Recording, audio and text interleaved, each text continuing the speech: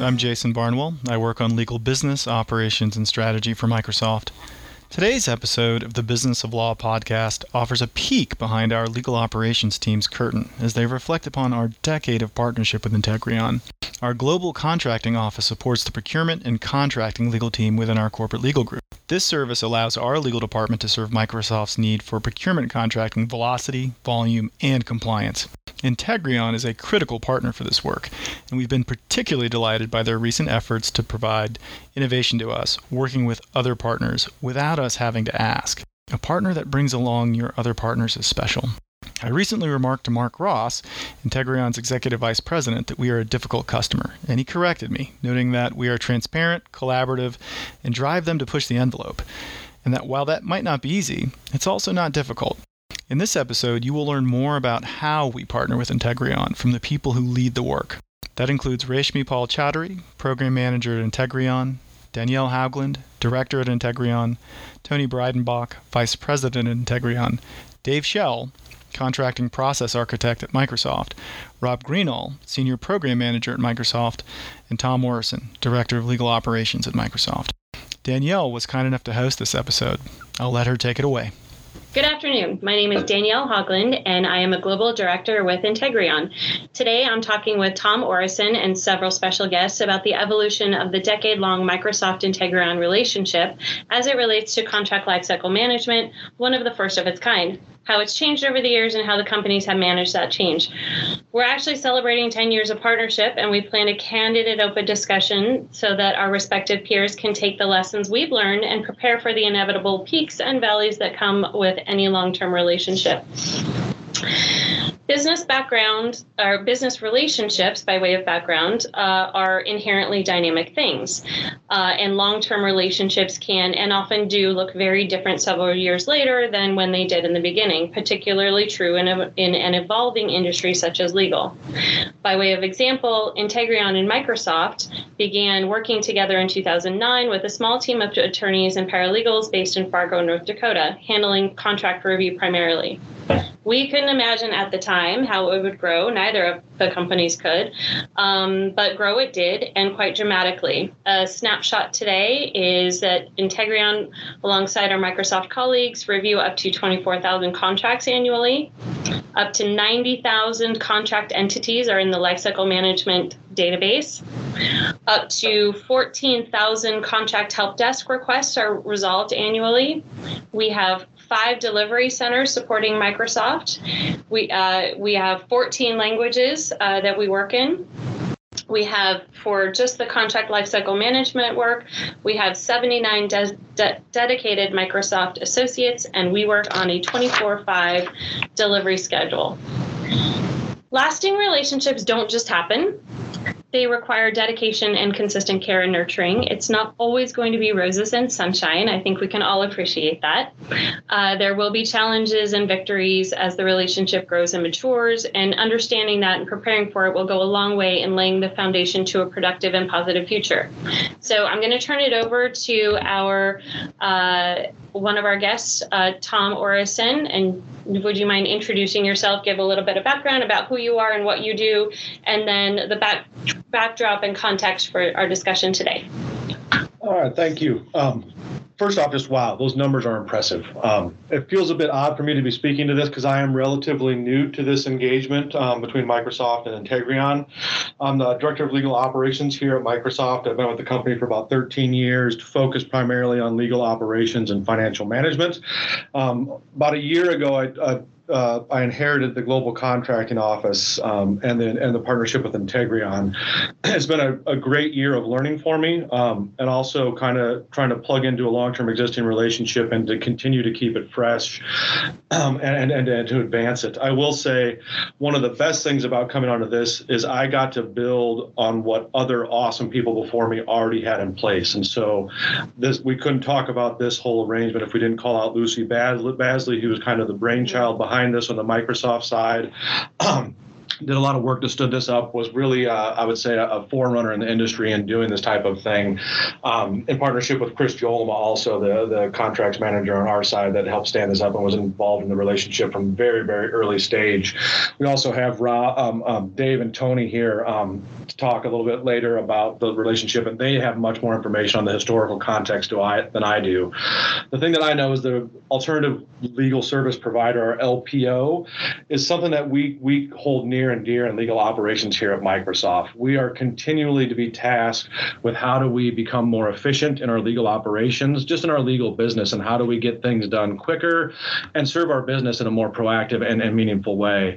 In doing that, I always look to the stratified workforce. We always have new work coming in. So if you look at a funnel, there's always new work coming in. A lot of that new and complex work is serviced by internal attorneys or outside counsel. The advent of the LPO, the legal process outsourcer, or the alternative legal service provider, there's a lot of acronyms here. I just call them partners. They help us get stuff done. That allowed us to stratify our workforce, where we could take routine, repetitive legal tasks that were traditionally done by higher cost law firms and partner with companies like Integrion to do some of those more repetitive legal tasks at a much lower cost model, and also a much more efficient cost model, because we can start talking about worldwide delivery centers that aren't just based in Redmond or a certain location. So there's huge value. The whole LPO and alternative legal service provider space has really morphed in the 13 years that I've been at Microsoft and 20 plus years that I've been in the industry. I grew up in the patent space, and we were starting to tease those out at the law firm 13 years ago when I was at the law firm, of the value we could have with those LPOs. This to me is one of the shining examples. I had the benefit, like I said, of watching it from afar before, and now I get a chance to intimately plug into it. I think what Danielle really said is critical. Is when you look at these things, is how do you partner with your partners in this space, with the LPOs? I will say one of the things that we do at Microsoft is we really do look at them. We treat them as team members. When I look at my team, Integrion is a critical component of that team and a necessary part of how we get things done. So we include them in almost all of our meetings. They are part of our team. We celebrate them. We work with them when things aren't going well. It is really a relationship, and I think we'll be talking about the marriage analogy coming up, and it really is a lot of things I've learned in my marriage I've been able to bring to bear in the business context.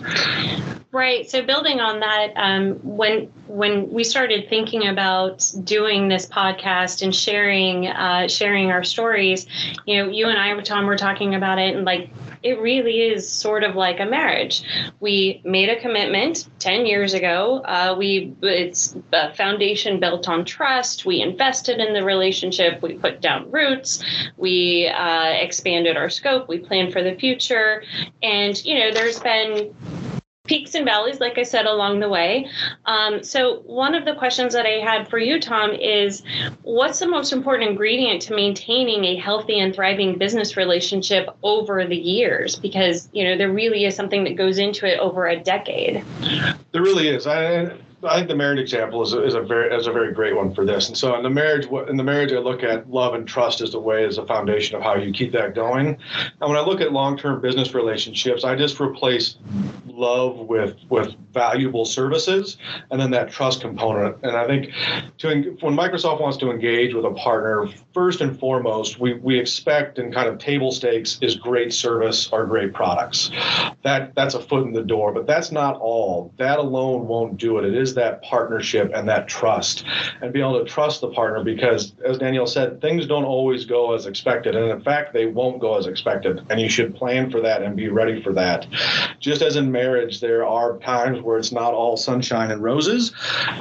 And candidly, it's the times when it's not sunshine and roses that are the defining moments of those relationships. And likewise in the business partnership.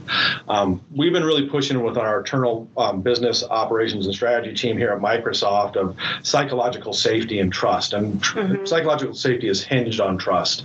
We also have a saying and a motto that we use around here that success is learning and failure is not trying. And so we extend that to our partnerships as well, as we want to experiment. To keep things fresh, we got to try new things. We got to keep pushing the status quo, keep trying to do it different, better, faster, more efficiently. We have new technology at our disposal now that wasn't around before in the form of machine learning, artificial intelligence, robotic process automation. So that stratified workforce I talked about before, at the bottom of that is automation technology.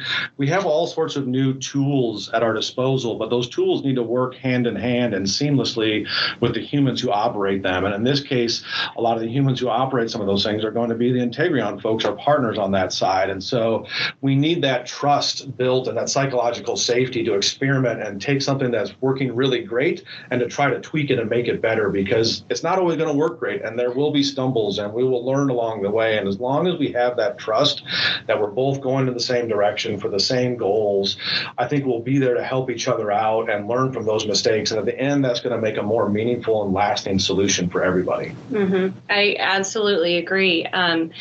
So one of the things that I really wanted to dive into in this discussion is, of course, talking about all of the great things, but to get into what happens and what do you do when you get into a rut? Because as you go, as with a marriage, with a long-term business relationship, there are going to be times, and candidly, there have been times when, we've sort of gotten comfortable with the way of doing business and, really struggling to kind of get outside of the status quo and figuring out, okay, how can we do things bigger and better? So I'm going to open it up a little bit and ask a few of our special guests. But Tom, can I start with you on, what advice do you give providers and to your business partners internally? Number one, how to recognize when you're in sort of like we need to shake things up, and how do you do that? That's difficult because a lot of times when you get in a rut, it's because you're doing things so well that things are working well, and you essentially get complacent with them working well. Being at Microsoft, I would say it's easier for us because the world that spins around us changes so rapidly. The business we support changes rapidly. We're impacted by new policy, new regulation. One of my other hats I wear is in the legal procurement side. Things like GDPR kind of flip a lot of things on its head and force you to innovate or re-engineer some of your process to accommodate these changes that are coming in. Internally, I think we also just focus on never being satisfied with the status quo and never getting complacent in what we do. There's always room for improvement. I think the mindset we have is that we always have room for improvement. Whatever we did yesterday can be improved upon. And as I said before, working in the technology space, new technology is coming at such a rapid clip that we have to constantly pay attention to these new technology advancements and trying to figure out how we can leverage them in our mechanisms that we stand up. And so I would say at Microsoft, we have the benefit of kind of the culture around here is things are always changing. And if you don't innovate yourself, somebody else is going to come and innovate for you. And we don't want that to happen. Right. So I'm going to kind of collectively ask Dave Schell and Tony Breidenbach basically the same question, and the reason I'm asking you two is, Dave, I'm going to do a very brief introduction of you and Tony, and then feel free to expand on that.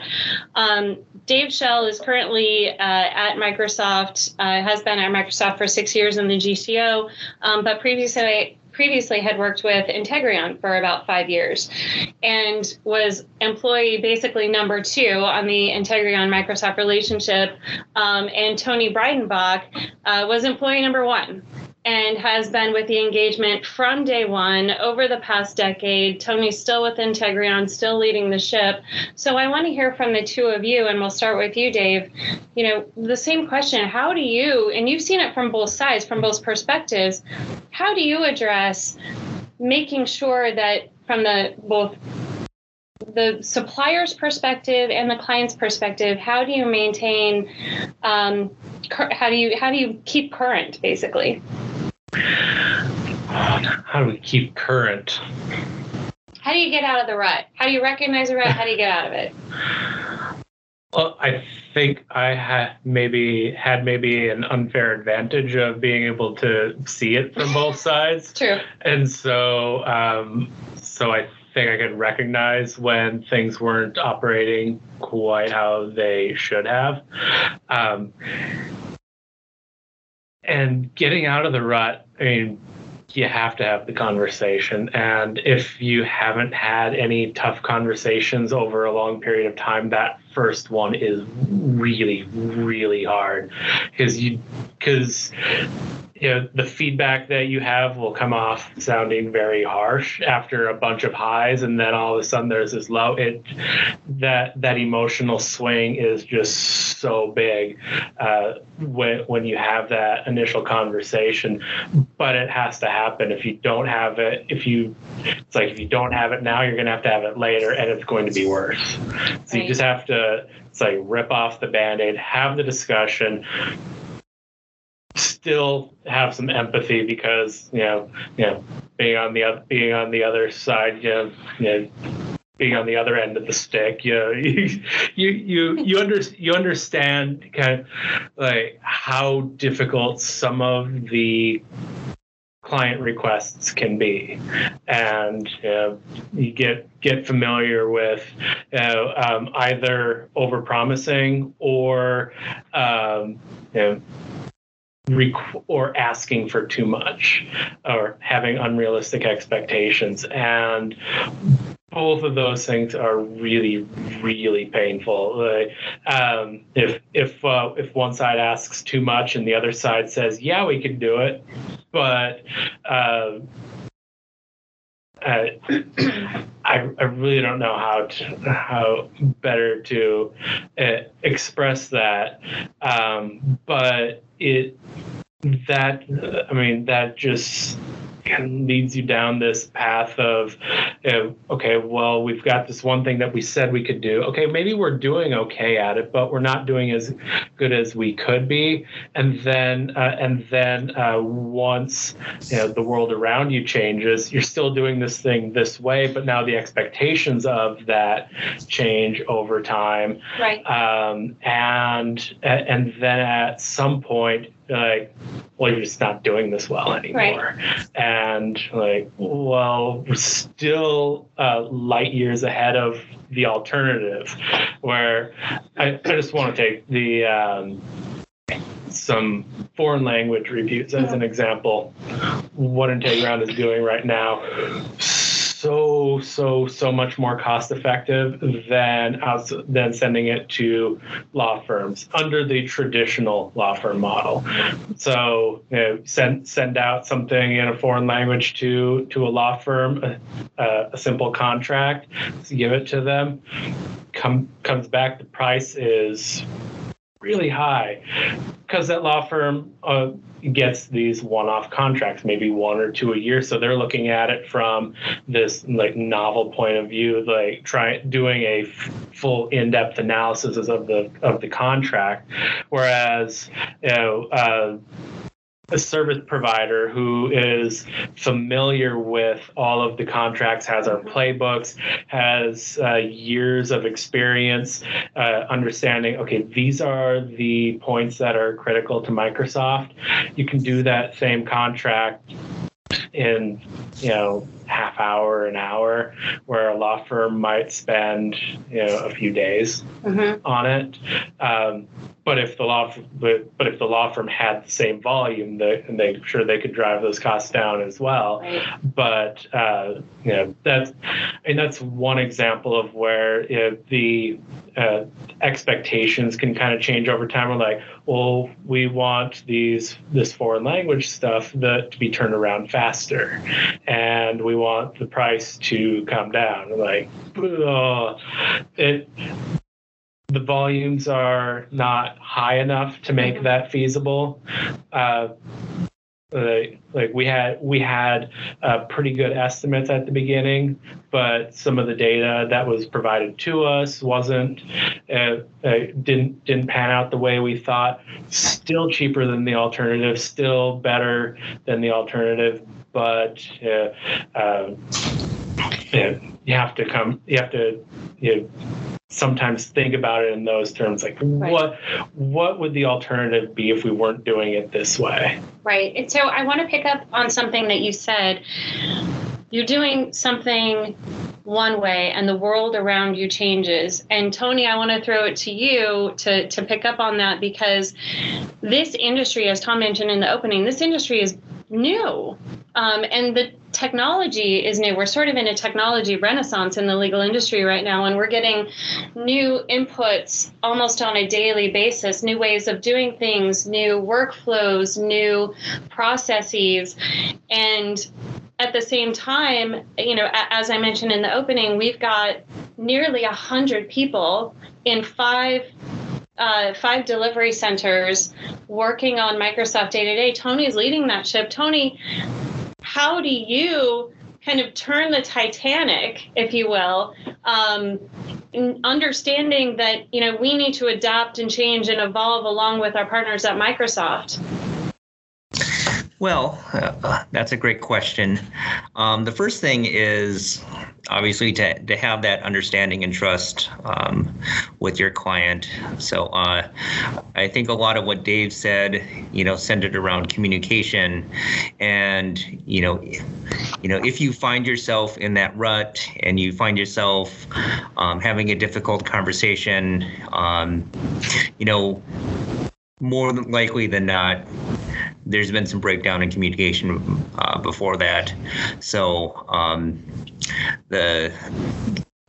some of the hard lessons you've learned over the years, or I've learned over the years, is you have to listen, and you have to be vigilant and be watching out and looking at not only what the client is saying, but what they're doing, and using that to try to make yourself better. And from a supplier standpoint, it is easy when things are going well and SLAs are being met, and all the indicators are there that the engagement is working, the services are being delivered, the clients are happy. That's when I think Tom was right. There really is danger because of everything else that's happening in the world and even within your organization.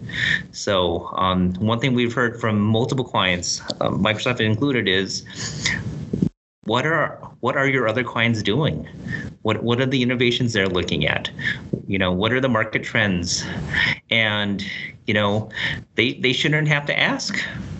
That's something that Integrion should be willingly sharing. Now, not trade secrets, of course, but generally, this is where things are going, or this is something that we saw with another client, and maybe if we apply it this way with Microsoft, you could have a good effect. So I would say, if Integrion is not bringing in its best, and I mean its best from all of its business units and all of its legal services teams, because we do a lot in quite a varied and diverse array of services with a lot of technologies, then we're not doing our best for Microsoft. And so, by virtue of not having that conversation or not going the extra mile to think about innovation or think about how things could be different, that's where what's going to happen. So to avoid that, you have to push yourself to do that. We have baked that into our governance schedule and meetings. It is something that I know I work with my team on a weekly basis on. It's something that we track as a metric, and we can do better at it, and we can be. I think we can come up with better ideas, but it's something that needs to be at the forefront of your thinking, and it has to be something that both a supplier and client knows that that this is important to both parties. So I would say the first part is communication, and then the second part is just having a joint understanding of this is to avoid getting into a rut. This is what we need to be. These are the things we need to be talking about, and to really schedule those conversations and make sure that they happen. I just want to jump in really quick, Tony. This is Tom. You said something there that really piqued my interest. And you mentioned kind of bringing to bear and helping us understand what the industry at large is doing. That is one of the most valuable things that we get from our partners. It also goes a long way in keeping things fresh. Is we try not to be, but we can be very insular here at Microsoft. We have a lot of things to solve, and we're working really, really hard and moving really fast. And so, stopping to take a look around and see what's going on is difficult to do, and we don't get much opportunity. So when our partners come to us and offer us that understanding and knowledge, that is insanely valuable for us, and we recognize that, and we definitely factor that into our decisions when we look at partners around of which ones are doing well and not well. And that industry perspective is a huge game changer for us. Absolutely. Another thing that I picked up on, Tony, and this is a good example of something concrete that suppliers and clients can do, is build innovation into your SOWs. We did that with Microsoft, and we actually built in, I think it was at procurement's request, a 4-hour strategy session every 6 months. I think it's twice a year. And initially, I mean, everybody around this table and on the microphone, we chuckled a little bit, like, yeah. How are we going to fill 4 hours? But it forced us. Yeah. But what it did was it really forced us to take a seat back. And Dave, you actually mentioned this on the call this morning. Take a seat back and say, okay, we know this meeting is coming up.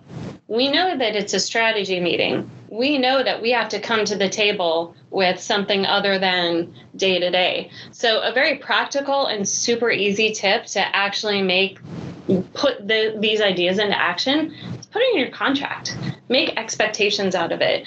Force yourselves to sit down and actually do it, and actually come to the table with new and innovative ideas.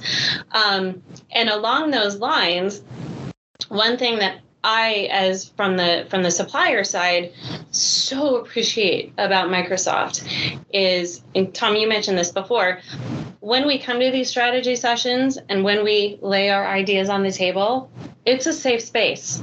They could be wacky ideas, sort of half-baked, like, hey, I was thinking about this or thinking about this. And y'all have created a culture that is very welcoming and comfortable in order to share those ideas, build on those ideas, identify the ones that have legs, and identify the ones that, maybe we can talk more about that on the next round. So, Tom, I'm going to throw it back to you. How do you culturally create that? Because it's not easy. It's not easy, and you got to be really honest with yourself and look at your own behaviors. That's where it starts. Trying to create that safe space around you. Make sure you let your team know that it is a safe space. I'd also say critical to creating a safe space is making sure that you hire people different than yourselves and different than your teammates. Building that diversity, not just the demographic diversity, but the diversity in thought and approaches and methodologies and experience. That will force you to have new ideas coming from all sides, and that just helps you get to that spot of psychological safety where you build a diverse team and then recognize that everybody has a unique perspective and a valuable perspective, and do your best to listen. I'm saying this having failed many times at doing this. It is a growth thing that we continue to focus on, and we keep talking about it because it's not just, hey, we're going to have psychological safety and the next day it's there. It is an ongoing process, and you have to be very critical with yourself, with your teammates, even with managers and management, if you see them impairing that and driving any kind of loss to that psychological safety. I've had it done to myself, and so just as you got to be critical of yourself, I try to build on my own experiences and I look at I haven't been as fortunate just to have a time where I lost psychological safety. There's been numerous times where I've lost it, and I had to be honest with myself of how did that make me feel? How did that impair my judgment? How did that stifle my creativity? And the realization and honesty about that almost automatically leads you to, all right, we need to create a team environment where that doesn't happen, because we're not going to achieve our best results or the most impact that we could have if people aren't comfortable bringing crazy ideas. And on the notion of crazy ideas, a lot of times when we start talking about innovation, I go back to the cell phone camera analogy, and I use it all the time. The people around the room are probably shaking their heads at this because I'm sure I've said it to them. But when the idea of a digital camera on your cell phone first came out, it was a terrible idea. It was a mockery. People laughed at it. It was grainy. You couldn't do anything with it. And today, nobody walks around with a digital camera because the phone cameras have come so far so fast. But at the start, it wasn't like that. And so there was a room of people sitting around, and somebody said, hey, let's put a camera on that phone. And half the people, if not 90% of the people in that room, thought it was a crazy, stupid idea. And I bet they had a psychological safety and trust in that room where, hey, it seems crazy, but you might be onto something there. And so I think it's necessary for those big, bold ideas. And it's just, at the end of the day, it's just good business too. That's a great point. So I'm going to shift gears a little bit and talk about best laid plans, perhaps going awry. Going back to the marriage analogy, you plan for the future, you invest in a retirement account, you invest in college funds and things like that. But then the air conditioner goes out. And what happens? And actually, I'm going to bring in Rob Greenall, one of our special guests, to talk about this, because I've known Rob now for a year as we've been working on the together in this relationship. And Rob, you have impressed me so much as somebody who is a master problem solver. And anything that comes up, if there's any problem, the first thing is, what would Rob do? What would Rob think about this? So Rob Greenall, take it away. What do you do when the air conditioning goes out? Brilliant. I'm not sure how to respond to that. Thanks for blushing. WWRD. What would y'all do? I have no idea. So, like Tom, I'm new to this space. I'm not new to legal. I've been at Microsoft 6 years. I've been in the legal industry over 10 years before that. But I'm new to the contracting space. And kind of like Tom said, we're riding on the shoulders of giants past, right? And one of my first observations about the team, or first interactions with the team, is quite frankly intimidated. Not because the team's scary, but because the team is so good at what they do. And it's, how do you crack that? How do you figure that out? How do you get there? Going to the analogy of the air conditioning. When I first came into this space, I didn't know where the control panel was for the air conditioner, and half the time I was in the wrong house. I had no idea what I was doing. So one of the things I got a chance to do, and it's a superpower when you're new to a team, is you get to ask a lot of questions. And so I tried to use that. There's a Six Sigma methodology called the 5 Whys. It's a deep interrogation technique, and really it's about getting to the root cause of something. If you ask why 5 times over to a particular issue, eventually you'll figure it out. And I use that twofold, not always consciously. Primary, it's to educate myself. But oftentimes, if you're kind of asking over and over again, why are we doing this? Why are we doing this? Why are we doing this? Oftentimes you get to a point where a particular process or an issue is, oh, we're doing it because we've always done it. Okay, maybe it's time to change it. And I think it helps bringing new people in to kind of find those root cause issues of things like broken air conditioners. One of the things that's, to be honest, made my job easier, I managed the day-to-day operational side of things, is the competence of the Integrion team. I mean, they're highly trained, they're highly competent, they're really dedicated to Microsoft, to the work, and they're also excited about it. I see a lot of excitement coming through. So we talk about kind of these cultural ideas. Their culture is one of hard work, dedication, excitement. Interestingly, they also like each other, which sounds bizarre, but you know when a team is running really well, when they actually get on really well. You can see they enjoy each other's company. They play off their strengths. They play off their weaknesses with each other. Going back to Tom's comment about diversity, I mean, it's an extremely diverse team. We have diversity of thought, we have diversity of nationality, we have diversity of race, we have diversity of time zone. And the nice thing I've started to see with Integrion is new or different people are now starting to kind of emerge, kind of rise through and bring really good, new, fresh ideas. And I think this is something that we kind of build on. I mean, I think one of the things that we're always going to get these curveballs, we're always going to get issues come up, we're always going to have problems with broken air conditioners, right? So as we navigate the work environment, I think, it's building on that cultural strength of an organization. And quite frankly, it mirrors our own internal organization to some degree. One example of this recently is, and she's going to be up next to talk a little bit about her experience, is we decided, or we saw a gap.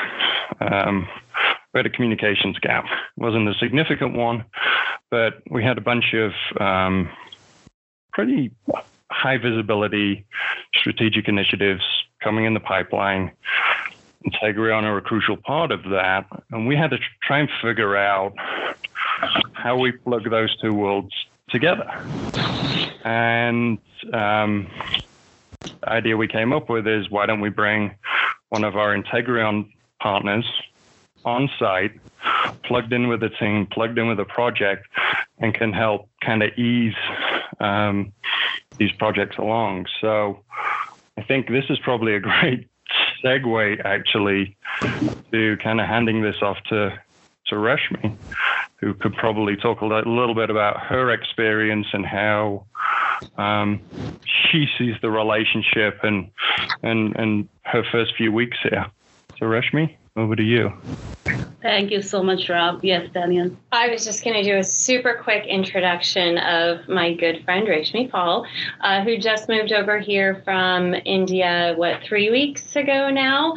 Rashmi and I have actually been working together for the past 6 years. She and I worked together 5 years at Thomson Reuters and then joined Integrion at roughly the same time.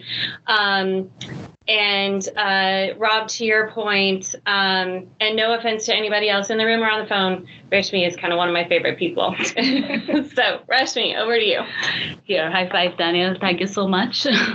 So, thank you, Rob, for the lovely introduction. And yes, I've been here since 3 weeks, but I have been working with this engagement since almost a year now. Actually, a year, because this May I joined last April on this engagement.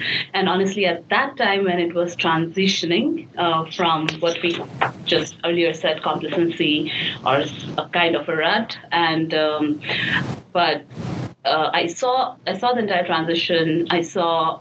And I was a first-hand experience of how well this entire partnership worked.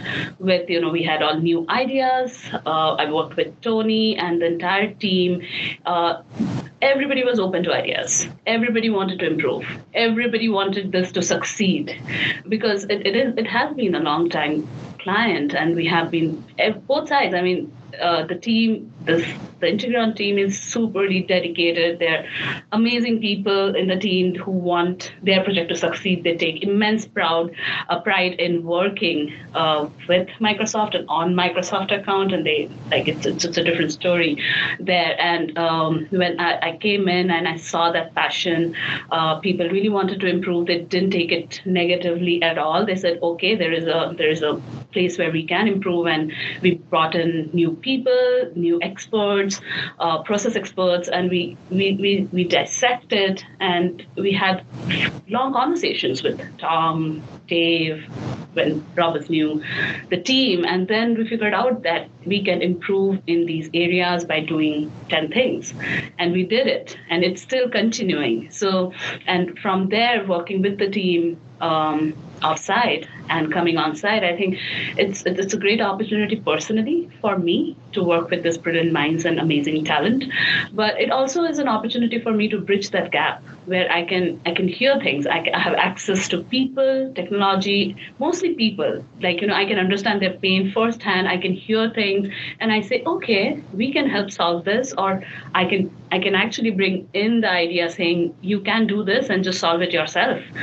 I mean, that has been great for me. And I think I'll find my way just with Rob and Tom and Dave and continue to do this. Excellent. So we're going to wrap up really quickly, but before we do, I'm going to do a little bit of a lightning round on advice. So this is advice for customers and suppliers, or clients and suppliers, on how to handle the rough spots. So I'm going to start with Tom. How to handle the rough spots. So I'm a old farmer from Iowa, and I will say you reap what you sow. So first and foremost, surround yourself by rock stars. I look around the room and the folks on the call, and I have the great privilege of being surrounded by awesome individuals who are really, really good at their job. We create this environment of psychological safety and trust where we make sure innovation is a key goal that we have, and that we're not satisfied with the status quo, even if the status quo is great. And then you give those rock stars freedom to operate and freedom to move. And when the bumps come, it's pretty easy to rally around because you have the intellectual horsepower to solve those, and you have the relationships to know that, hey, nobody's going to be held to task, and people will think. Problems do happen, and accountability needs to come down, needs to be part of it.